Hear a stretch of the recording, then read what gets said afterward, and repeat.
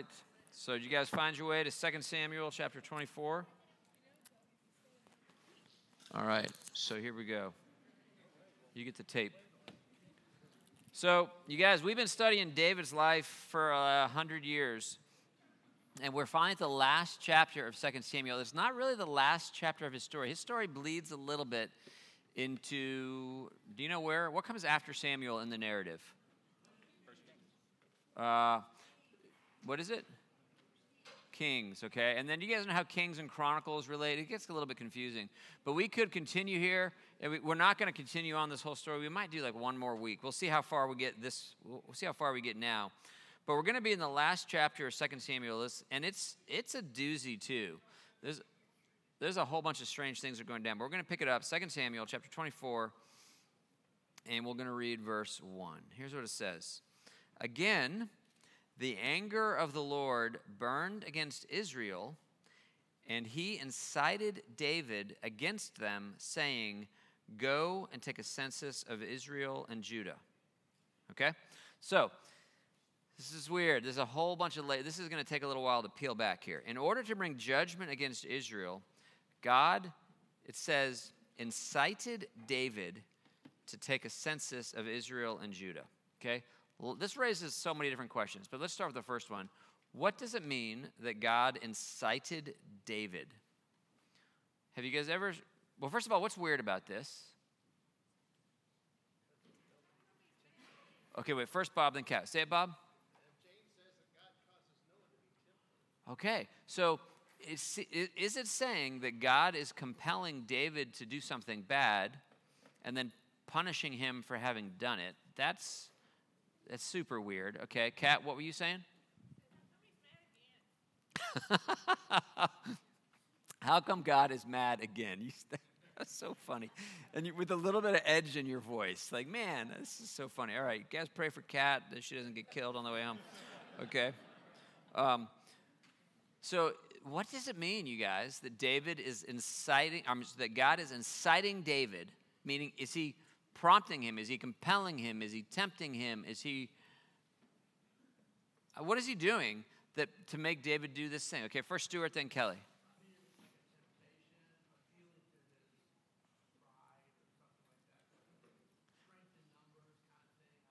Okay, so we'll get to this, like, what's up with the census itself? Okay, and why is that a bad thing? Well, we'll unpack that in a minute. But yeah, so Stuart just said a naughty word. He said, well, maybe God is just tempting him. But Bob just said that God doesn't tempt anyone. So Bob says that James said that Stuart is wrong, okay? So maybe. I don't know. What do we do with that? Kelly, did you want to add something? Okay, so we're going to make it even worse. Okay? So listen to what Kelly's going to make it worse. How is she going to do that? Go ahead, babe.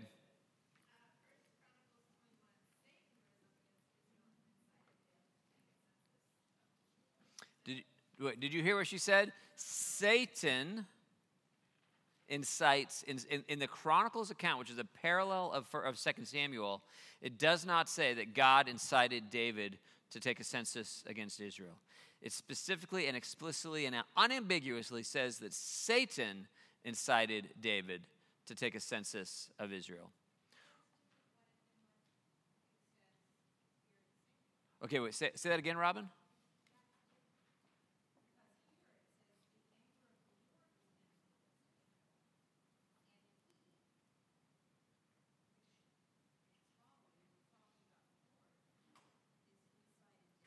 That's exactly. So in 2 Samuel, it is Yahweh who incites David to take a census of Israel.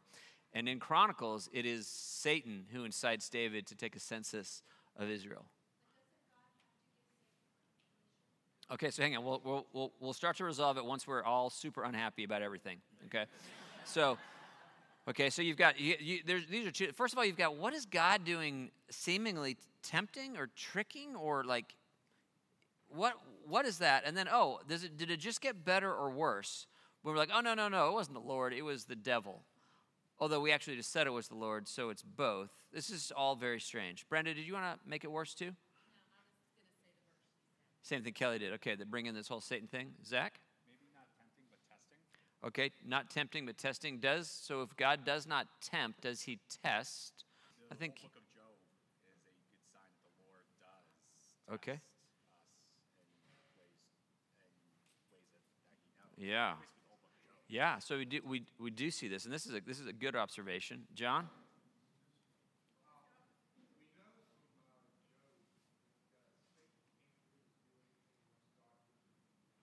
Yes.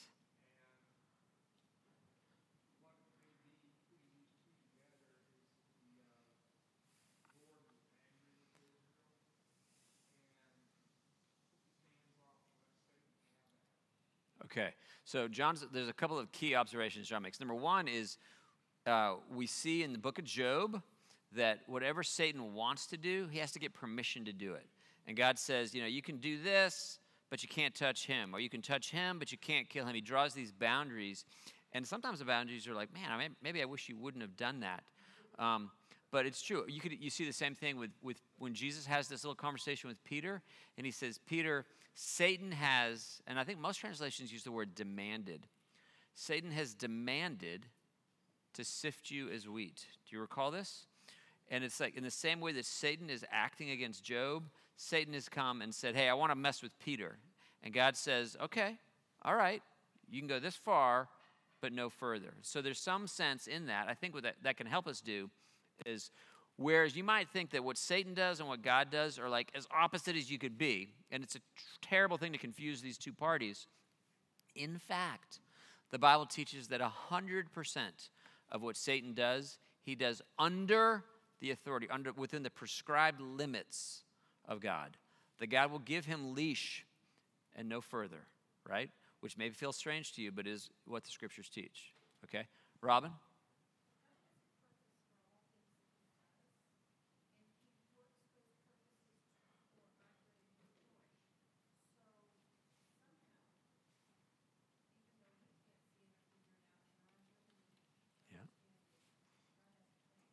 Okay, so Robin is saying, so whatever God is doing, he allows things for our good, his glory, and we may not be able to make sense of it all, but this is routinely seen, right? And it's true. It's troubling to us.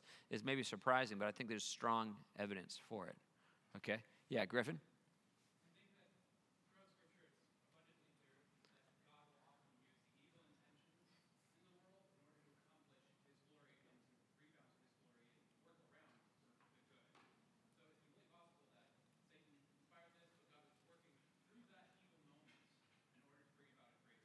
Yes, I think that's an apt summary. Right? I feel like he was pretty loud here, but we see, and we're going to look at a couple of these, multiple places in Scripture, that God is very comfortable using evil men to accomplish a good end, right? And it's a good thing, because what else is he going to work with, it is, we're troubled, like, why did God use this evil thing? Well, I don't know. Why did he use you? Like, he's always working through our mixed motives or badness or brokenness, whatever he does. Sometimes it's rather pointed, and there's a few examples of that we're going to look at. Okay, first Catherine, and then we'll come back to Lily. Okay, so you're thinking of, yeah, in Genesis 50. Yes, okay, and we'll come back to this as a recap of the whole thing, but Catherine's jumping to the end of the story here. This is exactly right. There's this really significant moment in the life of Joseph, right? So Joseph gets sold away into slavery. He's given over to death. He's accused of rape. He is put in prison. He is forgotten. All of this terrible stuff happens. All of this stuff where his brothers betray him, where Potiphar's wife lies about him, all this stuff. And when it's all said and done, the result of all of it is that Joseph ascends to the right hand of the king. And he's seated in a position of authority where he can bless and provide for the people of God. And in that reflection, I think it's verse 20. It's definitely Genesis 50. It might be 50:20. You can look it up if I'm wrong. He makes his famous statement. The brothers all come cowering before him because they're like, oh, now that our brother's the king and now that our dad is dead, Joseph's going to cut off our heads. And Joseph is gracious to them, and he says, you meant it for evil, but God meant it for good, to accomplish what is now being done, the salvation of many people. And Joseph is able, even though he is the center of the pain, he's able to say, God, you worked through your wickedness to accomplish a good end. And that really, that's at the end of the day, that crystallizes, Catherine, that God routinely works through sinful people, and hear this, through sin itself to accomplish a good end, right? And there is, well, we'll save this for the end, okay? Lily.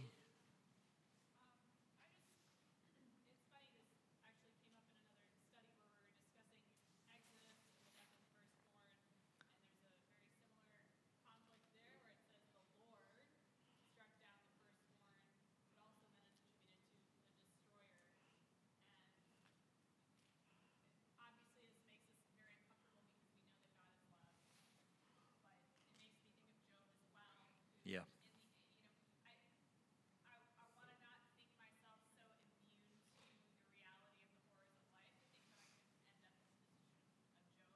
Yeah.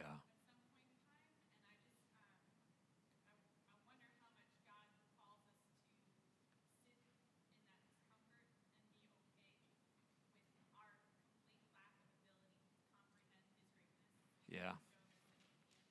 That's all true. So Lily's just observing. There's other examples where God accomplishes what he does through the intermediaries, and it's necessarily the case that his intermediaries are sinful. There's no other tools that he can use apart from sinful people. And so sometimes it is attributed directly to those intermediaries, but sometimes the scriptures will point us higher and say, no, but he was behind it all, which is admittedly uncomfortable. Here's a few. I'll read you some of the most pointed examples of this, okay? Listen to this. This is 1 Kings. You can move here if you want or not. 1 Kings 22. Listen to this, how strange this is. Therefore, this is 1 Kings 22:19. Therefore, hear the word of the Lord. I saw the Lord sitting on his throne with all the host of heaven standing around him on his right and on his left. Now, first thing you got to notice here, this is a strange insight. The Old Testament, a couple different spots, pictures God like you might think of the president and his cabinet, right? This host of heaven is like his cabinet, this collection of rulers, these spiritual leaders, other angelic beings, and he's like having a conference. What should we do about this? It's just like you think like Abraham Lincoln and his, and his cabinet. So here's Yahweh, and he asked this question. The Lord said, "Who will entice?" Same word, right? Incite, not same word, similar idea. Incite. Who will entice? Who will entice Ahab into attacking Ramoth Gilead and going to his death there? One suggested this, and another that. Finally, a spirit came forward, stood before the Lord, and said, "I will entice him." And the Lord asked, "By what means?" "I will go out and be a lying spirit in the mouths of all his prophets," he said. "You will succeed in enticing him," said the Lord.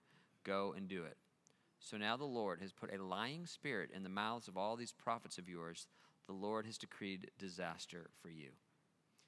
Isn't that super strange? Super weird. Okay, here's another one. This is strange. 2 Thess 2:11. For this reason, God sends them a powerful delusion so that they will believe the lie.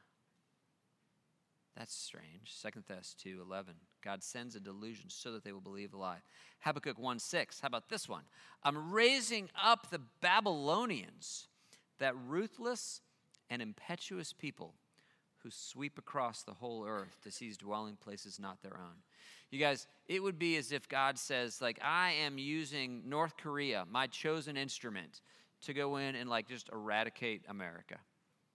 And you'd be like, well, Habakkuk is all about how are you using someone more wicked to swallow up someone more righteous? And they're doing this, and you're approving them. You're what is up with that, right? So there's delusion, there's empowering these, and then there's this. Listen to this one. This one might be familiar to you, but I don't know if you've ever thought of it in these terms. Acts 4:26. The kings of the earth take their stand, and the rulers gather together against the Lord and against his anointed one. Do you recognize that, by the way? That's Acts 4, but what's that from? Psalm, which one? Psalm 2, baby. I love that. Psalm 2. The kings of the earth take their stand, and the rulers gather together against the Lord and against his anointed one. Indeed, Herod and Pontius Pilate met together with the Gentiles and the people of Israel in this city to conspire against your holy servant Jesus, whom you anointed. They did, these wicked people in wretched sin, they did what your power and will had decided beforehand should happen. What he's saying is that idea that they meant it for evil, but you meant it for good, that phenomena is exactly what was happening on the cross. The cross was the most unjust moment in human history, and it was directed by God. He had decided by his will and his power beforehand what should happen. And so even if you're like, man, what's up with this thing about inciting the census? Or what is up with this thing about, being a lying prophet, a lying tongue in the mouths of the prophets? You guys, the centerpiece of your faith, the cross of Jesus Christ, is the pinnacle example of God using wicked people to accomplish a good end, nevertheless at his direction. Does that make sense? So this is not some weird little splinter thing. This is the centerpiece for us, is to think about this. So that's the problem. So how is it just for God to do this? All right, no more problems, only solutions. What do we make of this? That God would use wicked people to accomplish a good end under his control.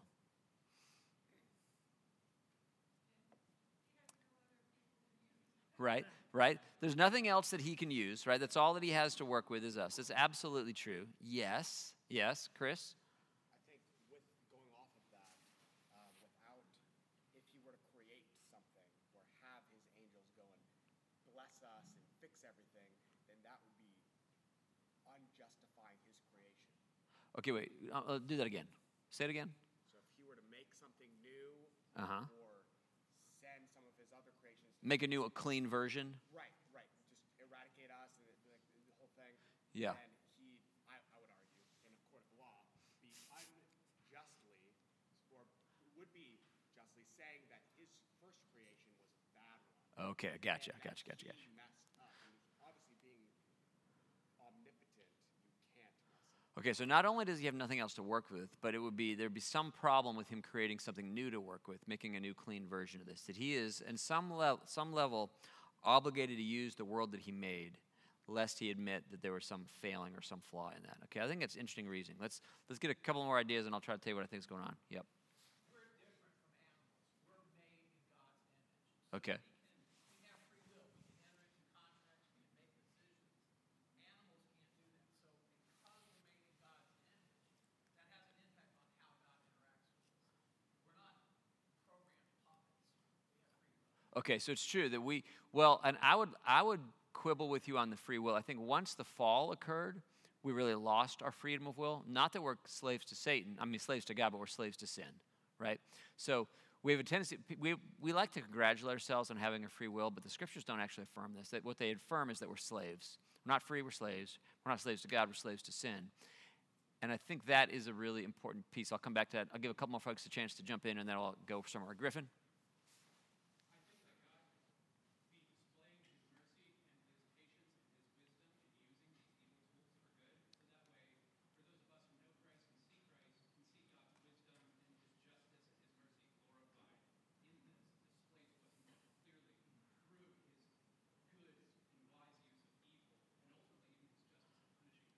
Yes. Okay. This is excellent, Griffin. God is exercising. We are so incompetent at using evil to accomplish a good end, right? Because we ourselves are in this evil. But God is so brilliant, so above it, that he has a way to do it. There's a particular way that he does it. We'll get to that in a second. That he uses sin to accomplish his end. Okay. And I may not be able to call on everybody because I want to talk too. So, Catherine.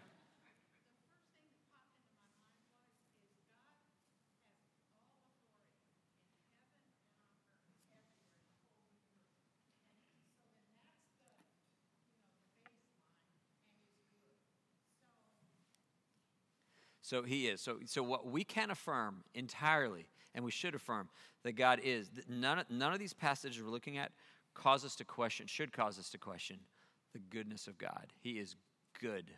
He is holy. He is just. He is everything delightful and positive. Here's what he's doing. Here's what he's not doing, okay? In every one of these instances, he is allowing people that are already bad, that already have a propensity to do bad things, to simply do as they will. right? He's never saying, you know what, you're holy. You know, Anna, you're just so sweet. You're just doing such a great job. Zammo! We're going to make you do bad things. He doesn't do that. In every instance, the Babylonians, they wanted to show up and to wipe out Israel, right? This king here in 1 Kings, Ahab, he loved having people tickle his ears and say false things to him. And his prophets, they loved currying favor with the king, right? They loved getting before him and being, let me say the words that you're going to like, and so you'll like, give me some advantage. You'll pet me in some way, right? What God is always doing is he takes wicked people, and the phrase that Paul uses in Romans is he gives them over. That he doesn't say, you are going to be good today, but I'm going to make you be bad today. He never does that. Rather, he says, okay, fine, as you wish. And he allows us in our selfishness and our sin and our broken strategies to just do what we're going to do. If he doesn't restrain I don't know if you experience this, but God is constantly restraining sin. Like all the time, right? And he has a whole bunch of levers that he can pull to do this, right? What are some of the things in your life? What restrains your sin? Like, let's get a couple practical things that for you. What keeps you from just like wanton ruination of your life? Lily? Okay, very good. So there may be things you want to say, things you want to do, but you just run the math and you're like, you know what, if I do that, there'll be downstream consequences that I won't like. And the fear of consequence, right, whether it's your own suffering or the suffering of somebody you care about, limits you, right? You experience this, yes? I think about Ephesians 5:22. Okay. That's God's design for marriage. It doesn't allow for you to just explode and go off. Right, okay. So for you, you read God's word, and he says to you, love your wife like Christ loves the church. And you're like, oh, I wasn't going to do that, but okay, right? And that, right? Anyone else, right? And you're like, oh, that's right. So you're reminded. So God's word is alive, right? His spirit is alive to be like, hey, stop, right? And it constrains what you otherwise would have done, right? Yep. I was even more so thinking about the way that God orchestrates our relationships to save us from ourselves. Yes. So there's somebody else that speaks in. Have you ever had somebody be like, oh, no, don't do that? Has that ever happened to you? And you're like, okay, thank you, because I was absolutely going to do that, right? This is fear of punishment. Some of you specifically have not done some horrible thing because you didn't want to go to jail, right? Some of you might really like to cheat on your taxes because those money-grubbing, right? But then you're like, but I don't know, they just added like 200,000 IRS agents, so I won't. And that's a real thing, right? You're constrained by fear of punishment. Yep. Okay, so the real practical reality, maybe in your life you've ever hurt somebody, and you remember how much you hated that, and so you think, I don't want to do that again because I hated the way that felt when I saw them be crestfallen. I don't want to do that, right? There's all sorts of things. Now, all of these things, Catherine, we'll ask one. How, Just along with that one, I was thinking my memory of what it was like when I did treat my husband the way I did instead of how I felt. yep. So the memory of that motivates me further. God brings Absolutely. Absolutely, all right? So there's all sorts of things that God does to restrain our sin. And has it ever happened that those things were missing? Has it ever been like, all we got to do is, I don't need to compel you to do something selfish. All I have to do is just get out of the way. And you're just going to roll down the hill, right? So it's helpful to think of yourself as being like a wheel on a hill. And if there's not a chalk underneath that wheel, I don't need to give you a push. It's just going to happen. Like the gravity is always in effect, right? And if you think of your fallen nature as being like gravity, we need a wing to keep you in the air. We need a chalk to keep you from rolling down. And if I pull out the chalk, you're just going down, right? And that's what we see. God does this all the time. He's not compelling righteous people to become unrighteous. He's just letting us do what we otherwise were going to do. And he talks about it explicitly. If you go back, for the sake of time, we won't look at it in Romans, but look at the opening chapters of Romans 1 and into Romans 2, where he keeps using the phrase, God gave them over. God gave them over. He didn't make them more. He was like, all right, have at it, as you wish. and then things spin into greater levels of pain. So this is what he's doing.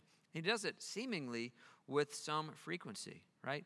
But he's so wise and he's so righteous that he can do it perfectly, and he can work through all of this corruption of man and then end up with the good end of Joseph. All of this corruption and wickedness of the Jewish leadership and the Roman leadership and all the various motives, and then we end up with the redemption of the world accomplished through the wretchedness of man. And this is what he's been doing the whole time. Okay? That's verse 1. Ready? All right, let's keep going. So, verse 2. So the king said to Joab and the army commanders with him, "Go throughout the tribes of Israel from Dan to Beersheba and enroll the fighting men, so that I may know how many there are." But Joab's like, "Whoa, no." He says, "May the Lord your God multiply the troops 100 times over, and may the eyes of my lord the king see it. But why does my lord the king want to do such a thing?" The king's word, however, overruled Joab and the army commanders, and so they left the presence of the king to enroll the fighting men of Israel. Have you ever had your boss have a bad idea? And you're like, "Whoa, no." And your boss is like, "Do it." Okay. That's what just happened here, right? Okay. Now here's the thing. Why does Joab know that this is a bad idea?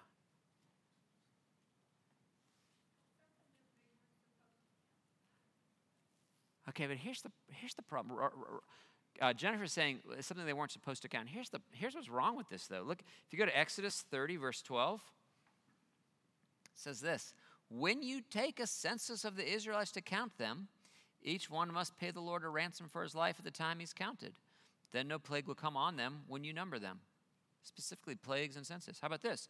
Numbers. Do you know why Numbers is called Numbers? The whole thing is about a census. The first thing that happens in the book of Numbers is they take a census. Like, hey, how many of you are there? And then a bunch of stuff happens.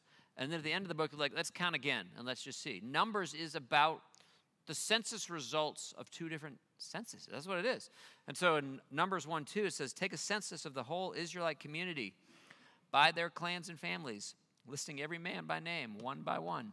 And in Numbers 26:2, it says, "Take a census of the whole Israelite community by families, all those 20 years old or more who are able to serve in the army of Israel."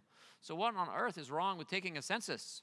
There have been literally commands to take a census. Do you see why this is a strange passage? Everything in this is weird. Is it God? Is it Satan? Does God use wickedness? Are we busted for not doing this? Everything about this is odd.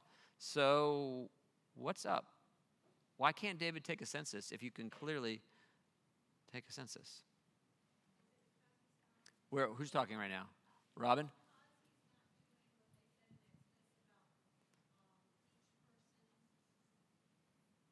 Paying this ransom thing? Yeah. Okay, so Robin's thing is, well, maybe is the problem that David wasn't obeying. Oh, something just changed. What just happened? Oh, there we go. That David wasn't obeying this thing in Exodus 30, right? Exodus 30 says, "When you take a census, each one must pay the Lord a ransom for his life at the time he is counted. Then no plague will come on them when you number them." So maybe you can take a census, you just have to do it right, and he didn't do this right. That's a reasonable thesis, or at least it's maybe that's a theory we can chase. Gary? When David was a young man, he always inquired of the Lord first, "Should I do this?" And he'd even get a priest to do the Urim and the Thummim and all that other stuff, yes or no. But he's not even inquiring of the Lord. He's just doing something that pops into his head. Yes. Okay, this is great. And so there are plenty of things. Sometimes, so I am not a moral relativist. I'm very much a moral absolutist. But it doesn't follow from being a moral absolutist that everything is always right, and that anything is always right and anything is always wrong. Circumstances really do matter, right? There might be a circumstance in which I could slap Zach in the face, right? I can't think of what it is, but there might be. Right? He's passed out. We got to wake him up, right? There might be a circumstance. This isn't a good time to do that, right? But sometimes you're allowed to do an action under one circumstance, but not in another, right? Okay, so maybe he didn't, and not only is he going ahead, but Joab is specifically saying, whoa, time out.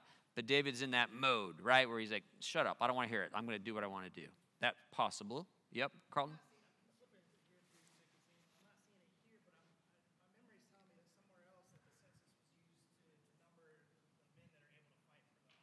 Yes, absolutely. Okay, good. So let's pull on that. So what would be going on there? What would, if that's the case, if the purpose of the census is to count not just noses but swords, why would that be a problem? Okay.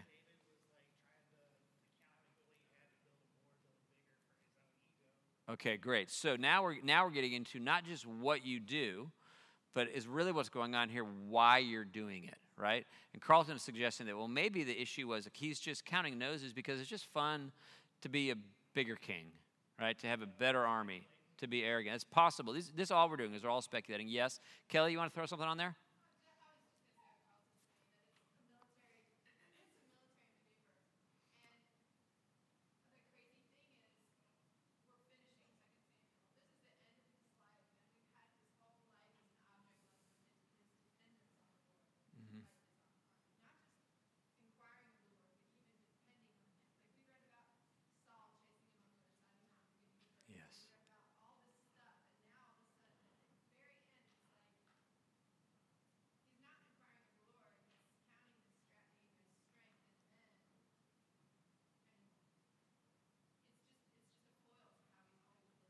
Yes. Yes. Okay. I think we're gonna move on from it because this is I think this is the ultimate thing, you guys.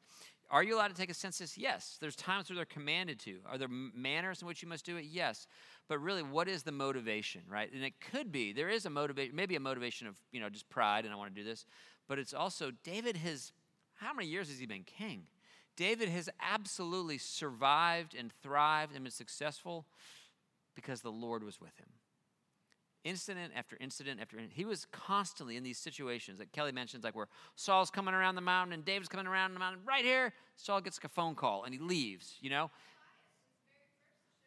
Absolutely. It's endlessly David is succeeding because God is with him. It's never because David is so great. He's always like inquiring of the Lord and he's seeking this thing. And then now you get a little bit of a sense of he's like, you know what? Hey, Yahweh, thanks so much, but I got it from here. Well, I think I got it from here. How many people do we have? And he's going to go count all his noses and swords, perhaps, and I think this is the most likely answer, so that he doesn't have to trust him anymore. Do you know this feeling? I've been to 9,000 Christian conferences when I was on staff with Crusade, and there was one guy, I may have mentioned this to you before, one guy spoke at a conference, and I don't know how many talks I have heard in a conference setting, but the one thing that I remember most vividly of 500 messages, what this guy's saying is that when you are trusting the Lord, you want him to provide for you so that you don't have to trust him anymore. And that made me so mad, and it is so spot on, right? I just want the money up front because it's so exhausting being dependent on you, right? It's so like, I don't like trusting you because I don't really trust you because I just can I just have it? Can it just be resolved? Can the solution just come? He's like, you want him to provide so you don't have to trust him anymore. And I think that's probably what's going on with David. He's like, enough of this. Like, you've been faithful for decades, but I got it. I want this, and I don't want to trust you anymore. I think that's what's going on here. And here's what's so terrifying about that is if that's right, and that's what David's doing wrong, is that not something that I do wrong all the time? Like, don't you just want the money up front? Don't you just want the resolution now? God, I don't know why he's exactly like this, but God loves faith. He has built the salvation of the world on faith. He wants us to trust him. And when David, I think that David is moving into a place of, I don't want to trust you anymore because I want to trust in my money. I want to trust in my steel. I don't want to trust you. God is like, absolutely not having it. Just absolutely not. And he moves with alacrity to like, we're going to clear the table on this. Like, absolutely not. And then he offers David 3 options. Okay, so take a look at what he does. No more, we're not doing this. And then he says, where are we at? He says, so they do the count, and that's all fine. And what's that verse? Yeah, I'll get 10. David was conscience-stricken after he had counted the fighting men. And he said to the Lord, I have sinned greatly in what I have done. Now, O Lord, I beg you, take away the guilt of your servant. I've done a very foolish thing. And before David got up the next morning, don't you wish that was the end of it? That'd be great. Like, and we're good here. Thank you, David. But before David got up the next morning, the word of the Lord had come to Gad the prophet, David's seer. Go and tell David, this is what the Lord says. I am giving you 3 options. Choose one of them for me to carry out against you. Okay, first, why do you think he sends someone to talk to David when he so frequently speaks directly to David? Like, wouldn't you feel like if you had like prophetic gifting as David does, you wouldn't need a prophet? Just be like, just talk to me. But instead, he sends somebody. What's up with that, Chris? I think to go off what you were saying, it takes faith to trust that someone else is talking, especially if you have the ability or you've had the ability Yes. in your history to talk directly to the Lord. It's like that is the first step. Is like this is basically you can already tell by the fact that God's coming that the Lord wants you to have better faith. Dave, where is it? That's a great application of this principle that David has been, if we're right here, David is exercising a lack of faith, and God is going to bring back, okay, now you're going to have to trust a little bit. We're going to rebuild this. I think that's a very good answer. Zach, are you going to add to that? I was just going to say there's other evidence of prophets being used to talk to David in moments of great sin. Yes. Sheba using Nathan That's right. to talk to him. Absolutely. So sometimes God speaks straight to David, but this is not a unique thing. God will routinely send other people to David, particularly when the message needs to kind of get through in a pointed way. Or a couple of hands. Catherine? Yeah. Somebody else knows what's going on.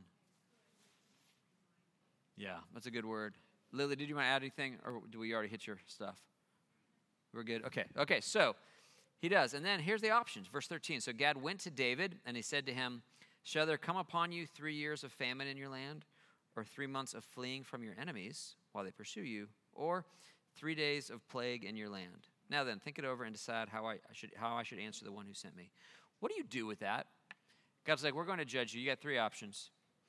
3 years of famine, 3 months of fleeing from your enemies, which, by the way, you know a lot about that. You've done that for years. Or 3 days of plague. Is it obvious to you what you would pick? What is David's response? He only eliminates one option. He says this. Look at verse 14. David says to Gad, I'm in deep distress. Let us fall into the hands of the Lord, for his mercy is great, but do not let me fall into the hands of men. And so what is that? What is he eliminating? Yeah, the 3-month option's off the table. He's like, I'll cross this one off, right? It still leaves, could be plague, still could be famine. These are the things that are going to be directed by the Lord, and the Lord sends the plague. I think it's a pretty brilliant response. And what's good about it? What's good and encouraging about that? Say it louder, Robin.